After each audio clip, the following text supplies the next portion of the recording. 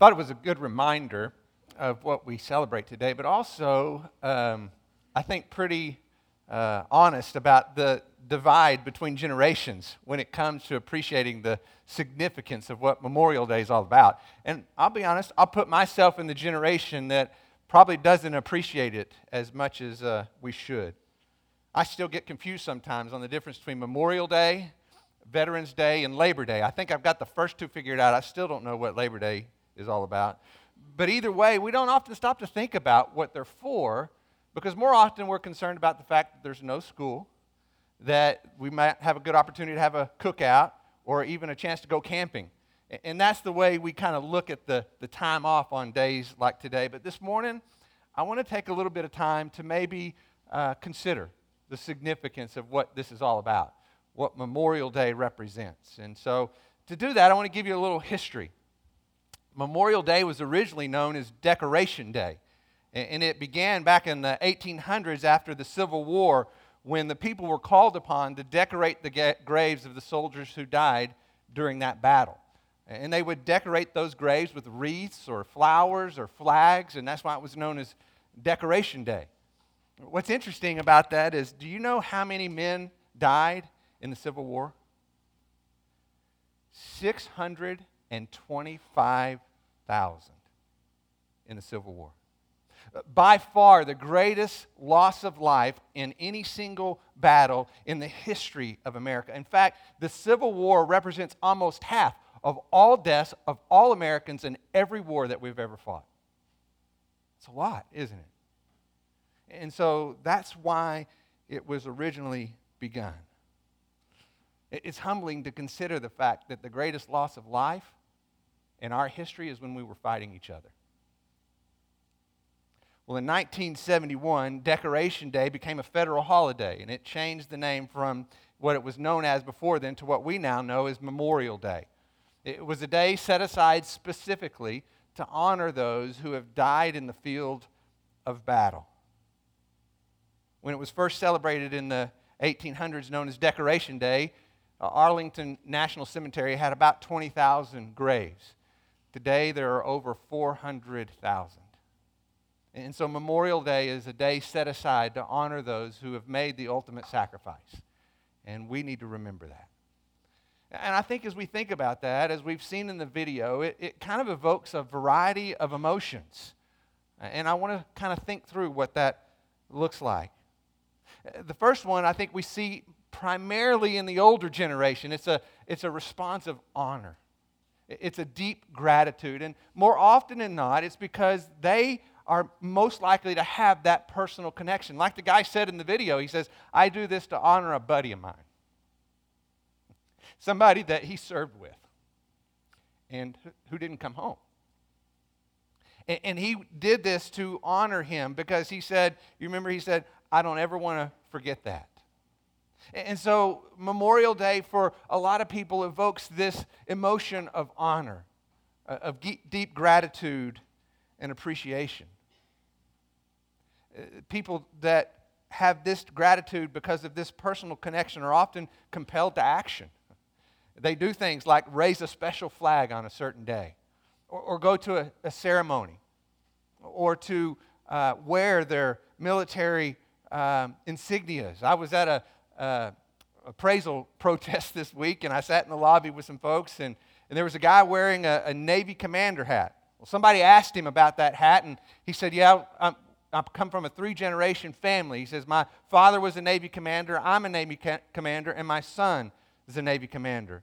And so they asked him, well, tell me where you served. And he went into great detail to describe his service in the military because it was honorable. It was something that he respected and held in great gratitude.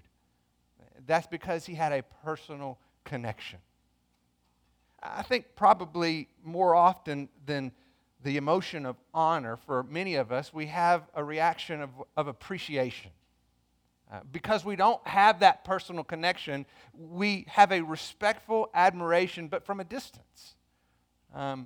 We look at Memorial Day as an important holiday, but if you're like me, I'm probably thinking more about a cookout than I am about a sacrifice that people made, and that's unfortunate. But when we don't have that personal connection, sometimes That's the way it looks. And so we respect, but it's from a distance. And because of that, we're not compelled to any particular action. We may not raise a flag or go to a ceremony at the Lubbock Veterans War Memorial. And I bet if I say that, some of you are thinking, we have a war memorial? Yeah, we do. And so we can celebrate it, but it's often from a distance. The third response that I would say is indifference. It could be honor, it could be appreciation, or it could be indifference. Now, indifference can be innocence, because I look at the young man in this video, and I would say that was his response. It was a response of indifference. It's not like he didn't care, he just didn't have any connection. This was his grandpa's deal, right? And so it can have that innocence, but a real no connection at all, not even from a distance. It's somebody else's thing. But sometimes that indifference can be even more of an emotion, and sometimes we see that as hostility. We've seen that in the response to war in our history in America. Some have looked at World War II and said that is a war that brought a nation together. And then they look at Vietnam and say that is a war that tore a nation apart. If you think about the reaction to that, when the soldiers came back from World War II, they were welcomed with a ticker tape parade. It was like a celebration of heroes. When the men came back from Vietnam, they came back to protest. They were seen more with disgust than appreciation. And even in our lifetime, we've personally experienced in recent years the division that war creates. Some look at the war in Desert Storm and say, you know, there was supposedly weapons of mass destruction, which I think he shipped up to Syria, but that's another story. But either way, you look at that and you say, that was, some people would say, we needed to be involved in that. That was an evil regime and we did the right thing. Some say, no, we should have never been involved. Some look at Afghanistan and they say, yes, we should have gone after the terrorists who were responsible for 9/11. Others say, no, it was a mistake. We never should have done it. Others look at Israel. We've seen this in recent months. And some were on the side of, hey, Israel just needs to take care of their own business. We don't have anything to do with them. And the other ones say, no, we have an important alliance there, and we need to support that nation. My point is not to settle the differences. My point is to show you that they exist. And here's why. I believe they are important because we see a very similar set of reactions when we talk about the sacrifice made on the cross. Don't we? You have emotions of honor, appreciation, and indifference. They all exist. In fact, if you look at the letter of 1 Corinthians, you're going to see all three of them represented by Paul in this letter. And so I want us to look at that together. Turn, if you would, to 1 Corinthians chapter 1, and I'll show you what I'm talking about. 1 Corinthians chapter 1, and go over to verse 22. 1 Corinthians chapter 1, verse 22. I'm going to begin with this response of indifference, and I'll show you what I mean as we look at these two verses. Verse 22 of chapter 1 says, "For indeed Jews ask for signs, Greeks search for wisdom, but we preach Christ crucified, to Jews a stumbling block, and to Gentiles foolishness." I believe those two descriptors are kind of on both ends of the spectrum of indifference. The stumbling block is an offense. It's something that draws this emotion of anger. Foolishness is the indifference of, it's not that big of a deal, it doesn't matter. Both ends, but within that spectrum of indifference. For the Jews, it was unthinkable to consider the Messiah to have been bloodied and crucified on a cross. They expected him to reign in victory, to rule over their enemies. The cross was an offense to those who expected a ruling king. So they looked at it with hostility. They saw it as something that was degrading to consider that the Messiah would actually be crucified on a cross. They didn't want somebody who called them to love their enemies. They wanted somebody who came to destroy their enemies. They didn't want somebody who was interested in washing feet. They wanted to win the war. The cross was an offense when there's a quest for power and control. To the Greeks, the cross was foolishness. And just think about this in the context of what their religious system was. They celebrated and worshiped a lot of Greek gods, didn't they? And think about those gods. Think about how powerful they were. You had Zeus, right, who would send down lightning bolts from the heavens when somebody didn't do something he wanted them to do, right? You had Poseidon, who was known as the earth shaker. Why? Because he was responsible for earthquakes. Then you had Apollos, and we learned about Apollos because he was a part of that worship system in Corinth. Well, Apollos is the one who drove a golden chariot to pull the sun across the sky. And then there's Jesus, hanging on a cross. To the Greeks, it was a joke.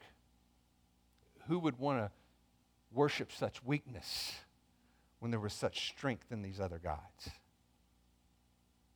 So it's possible to look at the cross with indifference, to see it as an offense when it doesn't measure up to what you expect it to be, or to consider it as no big deal at all because you see something far greater somewhere else. Could be indifference. Now, I don't expect in a group like this, who's here on a morning like this, for many people to fit into that category. I think probably most of us are in a different category. It's the category of appreciation, where we can look at the cross and appreciate the sacrifice, but we're not necessarily compelled to any specific action. It's what I call a disconnected respect from a distance. And I think when you look at the city of Corinth and the church in Corinth specifically, this is the predominant attitude of that church body. Most of their questions seem to justify that respect from a distance. They liked the idea of salvation. They just didn't want to be inconvenienced by it, if at all possible. So just think about some of the things that we've walked through already. We talked about meat sacrificed to idols. Why? That was something they felt like they could justify doing in order to fit in, because they didn't want to be set apart. Divorcing an unbelieving spouse was a quick way to get out of a bad marriage.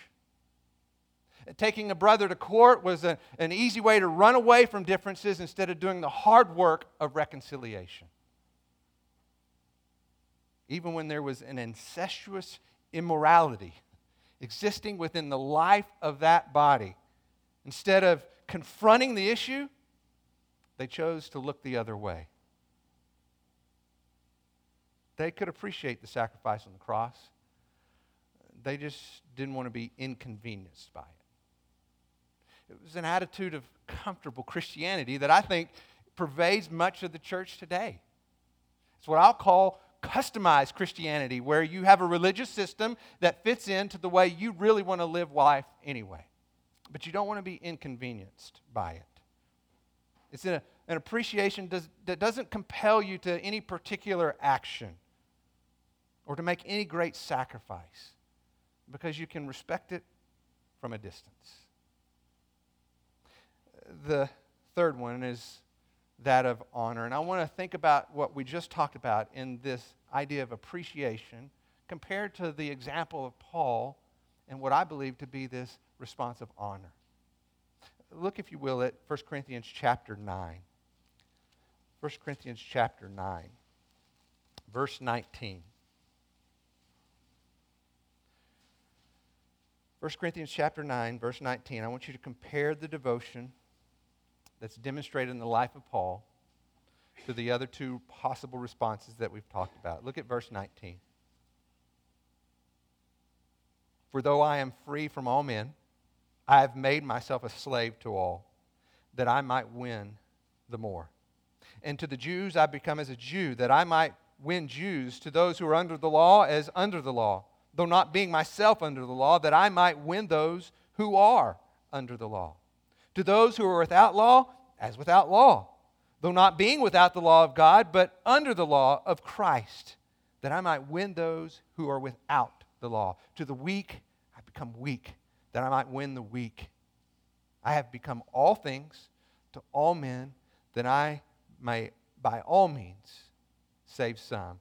And I do all things for the sake of the gospel, that I may become a fellow partaker of it. This is a life that is lived in a way that brings honor to Christ. A life not motivated by selfish desires, but in fact is motivated to serve the needs of others. This is a person who has a deep connection to the cross, and that connection motivates them, compels them to certain actions. Look at verse 23 again. I do all things for the sake of the gospel, that I may become a fellow partaker of it. Now, what does that mean? What does it mean to be a fellow partaker of the gospel? Well, I think to answer that question, we need to first decide what's the gospel. What's he referring to there?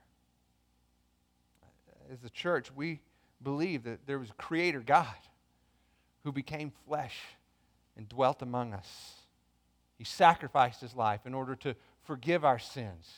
He was buried and he rose again, seated at the right hand of God, and he will in fact come again and will one day reign forever, ultimately destroying all sin and make the world right. That's the gospel. It's about the one who entered in, who gave everything, and will come again. That's our Savior. And that's his story. And so if we're going to be a fellow partaker, as Eugene Peterson would say, it's not something that we just want to talk about. It's something that we want to be in on. We want to be a part of.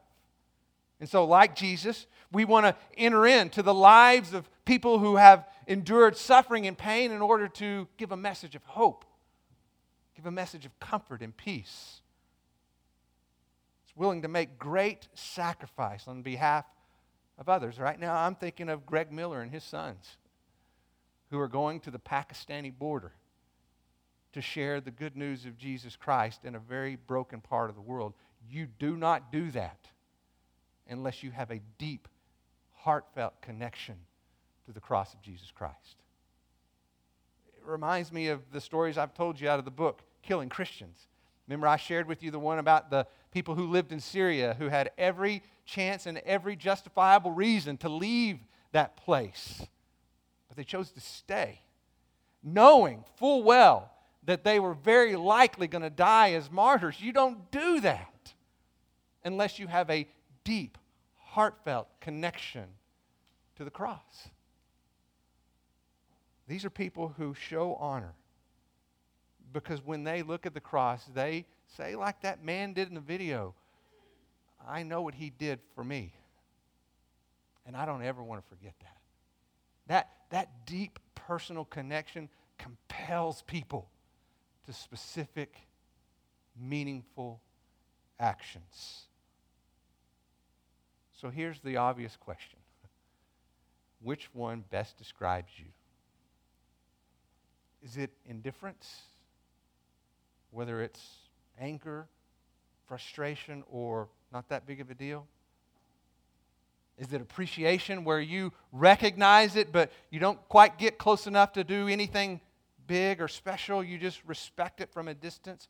Or is it honor, where there's such a deep, heartfelt connection that it compels you to obedience, to sacrifice, to a life that looks different? And here's the good news. You don't have to choose your answer because your life has already revealed it. So it's real easy for us to sit back and pick one of those categories. But really, honestly, we can just look at our life and it'll tell us which one we've chosen. Now, as I tell you that, I want you to know that I'm not here to make you feel guilty, because every single one of us can look at that and tell ourselves, you know what? There are ways that I can grow in my life to better honor my Savior. Every one of us, myself included. And so my desire for us this morning is to take that heart and say, okay, then what are the ways that we can take one step closer to living a life that honors Christ? What would that look like? And so let's think about that together and consider what that might be in our lives. Here's the first category that I want you to consider. Maybe you take that step by doing this. You grow in your personal connection with Christ.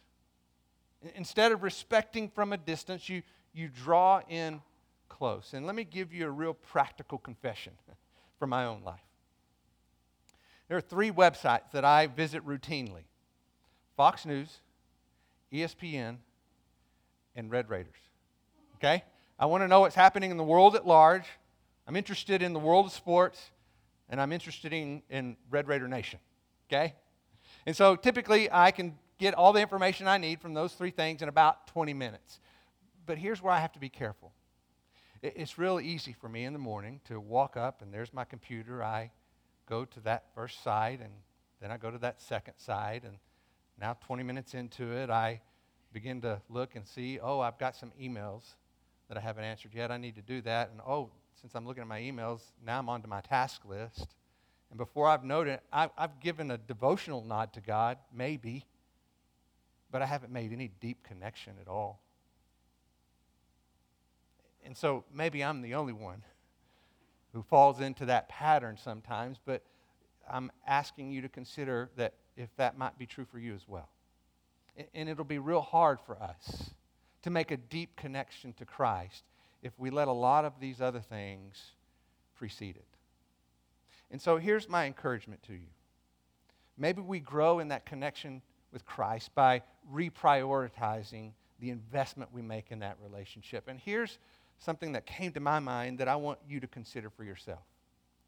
It's this statement: begin my day and spend my day with a God-centered heart. See, I don't want us to fall into the trap where we put God on our task list and we have that quiet time in the morning, we check it off, and then we go do whatever else we want to do. What I'm saying is we begin our day with a God-centered heart that says, my most important goal in all my life is to be deeply connected to my Savior. And I want to begin each day pursuing that relationship, spending time in His Word, praying humbly before Him. And then, when I go throughout my day, I want to be conscious of His presence all around me in ways that He may be answering those prayers that I have just asked of Him. So when I'm driving, sometimes I'll listen to the radio, and sometimes I just need to turn it off so that I can spend some time having a conversation in my day with my Savior, so that there's an ongoing recognition of His presence in my life, a continuous conversation of prayer. So to begin my day and to spend my day with a God-centered heart. Here's something that's interesting. We had our men's retreat recently, and I asked all the men who attended to give some feedback on new format and things we did a little differently this year. And most people really appreciated the format, thought that was good. But one thing, whether you were for or against it, that almost to a person, every single person said was, you know what? One thing I really missed this year that we've done in the years past that we didn't do this year was solitude. That 1 hour or 2 hours where you just allow us to go be alone with the Lord in that time of solitude. And I want you to know we took that to heart. And as we think about next year, we're going to do something to make sure that's there. But I got a question for you. Why is that so important in our lives? And as I've thought about it in my life, here's why I think that's true. I think it's true because sometimes I feel like we believe we have to go to a retreat to actually do it, as if it can't exist in the normal routine of our life. But that's not true. You don't need the men's retreat to go be alone with Jesus, to set aside something for an hour or 2 hours and just sit at His feet. Pray, spend time in His Word. So maybe that's where you need to begin. So I don't know what it might look like for you. I've shared some things that the Lord's put on my heart. But maybe the way we begin to honor Christ a little bit more than we are right now is to pursue more deeply that connection, that relationship with Him. To begin my day and to spend my day with a God-centered heart. Here's another area. Maybe we need to grow in our personal sacrifice for His mission. Maybe that's the next right thing for us to do. Let me ask you this. How many of you have ever been to visit one of the missionaries on the wall out there in the foyer? Raise your hand. Okay, so a few of you. Maybe that's your next right thing. Maybe you need to sit down and talk together as a family about what you might do to go spend some time and encourage one of those people. Some of them live outside the United States. Some of them live inside the United States. Some of them live right here in your own town. So maybe you need to sit down and decide what it might look like to go and encourage one of those people. And I know that it would be a great encouragement to them, and I hope you go with that heart in mind. But let me make a promise to you. When you go and make that commitment, you will be the one who comes back blessed. I can assure you. Anybody, I'm looking and I'm seeing the people who raise their hand, they're doing this because it's true. So maybe that's where you begin, is by taking some initiative. Or maybe it's a little closer to home. How many of you have neighbors around you? Raise your hand. Oh, look, it's everybody. How many of you have spent time sharing Christ with one of those neighbors? Good. Yeah, it is. It's our culture in which we live in. But I tell you what, though, here's what I've found to be true. The more you pray for those people around you, the more the opportunities you will see to speak truth into their lives in a loving and caring way. And so maybe what it looks like is you just have them over for your cookout tomorrow. Or just for a meal that you celebrate. I can't tell you how significant it is to just invite somebody into your home and share a meal with them.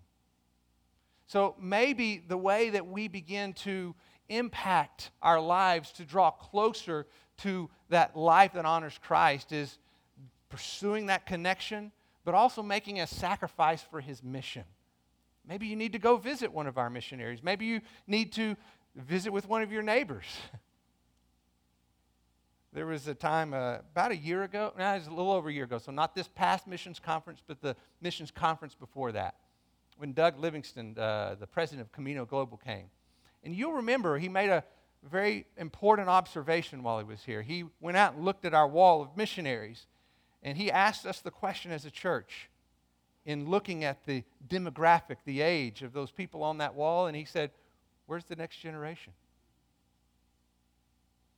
And some of you were impacted by that. And so let me ask you, what have you done about it? And so one of the things that you might consider doing, and I would ask you to pray about this, is even if in some small way the Lord has put a little tug on your heart to perhaps consider what it might look like to be involved in mission, is to take some time and sit down with the missions committee. Not because you're making a commitment. You're not telling them, this is what I'm going to do with my life. You're inviting them into that decision-making process, because every big decision is best made in the context of community. So maybe your next right thing is just to sit down and visit with the missions community to say, hey, this is what's on my heart. Would you pray through this with me? I'm convinced that if you'll do that, the Lord will make it very clear where He is leading your life, because He speaks very plainly through His people when we come together with that heart. Here's the third thing. Maybe we need to grow in our commitment to His people. The next right thing for some of us is out there. The next right thing for some of us is right here in our own church family, plugging into the life and ministry of this body of believers. You've heard me say this before, and I want you to take it to heart. Showing up on Sundays is not enough. You fulfill a religious duty, but you don't build relationships. And the body of Christ is built on relationships. When you were introduced through salvation into faith in Christ, it introduced you into a family of God, brothers and sisters in Christ. And as we will see very clearly in the coming weeks as we walk through 1 Corinthians chapter 12 and into 13, everything about our life in Christ is built within our life with one another. And you cannot grow in your relationship with Christ apart from His body. It's part of His design. And we just can't function apart from His design. And so live deeply within that relationship. So moving closer to a life that honors Christ. Maybe it's growing in our personal connection Maybe it's growing in our personal sacrifice. Maybe it's growing in our devotion to his people. We've got a little time this morning. So I'm going to give you a couple of minutes of that silence that you asked for. And I want you to consider each of these three areas. And whether it's one or one in each, I want you to consider for yourself what the Lord might be placing on your heart to move one step closer toward a life that truly honors him. So just bow your heads and spend some time considering that question, and then I'll close this in prayer. Father, I fully recognize that nothing I say has the power to make any meaningful impact in anybody's life whatsoever. I might plant, I might water, as others do the same, but you, oh God, are the one who causes the growth.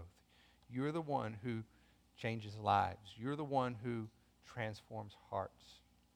So I pray for each and every one of us, myself included, that we would not walk out of here the same as we walked in, that there would be deep, heartfelt convictions by your Spirit impacting our life that draw us closer into our relationship with Jesus Christ, our Savior. That we would see those things being evidenced in how we live our life, our personal connection to grow deeper in our relationship with you, our personal sacrifice and what we do for the sake of your mission, and our personal commitment to this body of believers that you have called us to. I don't know what that looks like in the hearts and lives of individuals here this morning, but I pray that whatever your Spirit has put on their heart, that it would be protected from the distraction of the enemy, and then it would be planted deeply, watered thoroughly, and that it would grow strong for your glory and your namesake. And this we pray in the name of Jesus our Savior. Amen. Have a great weekend.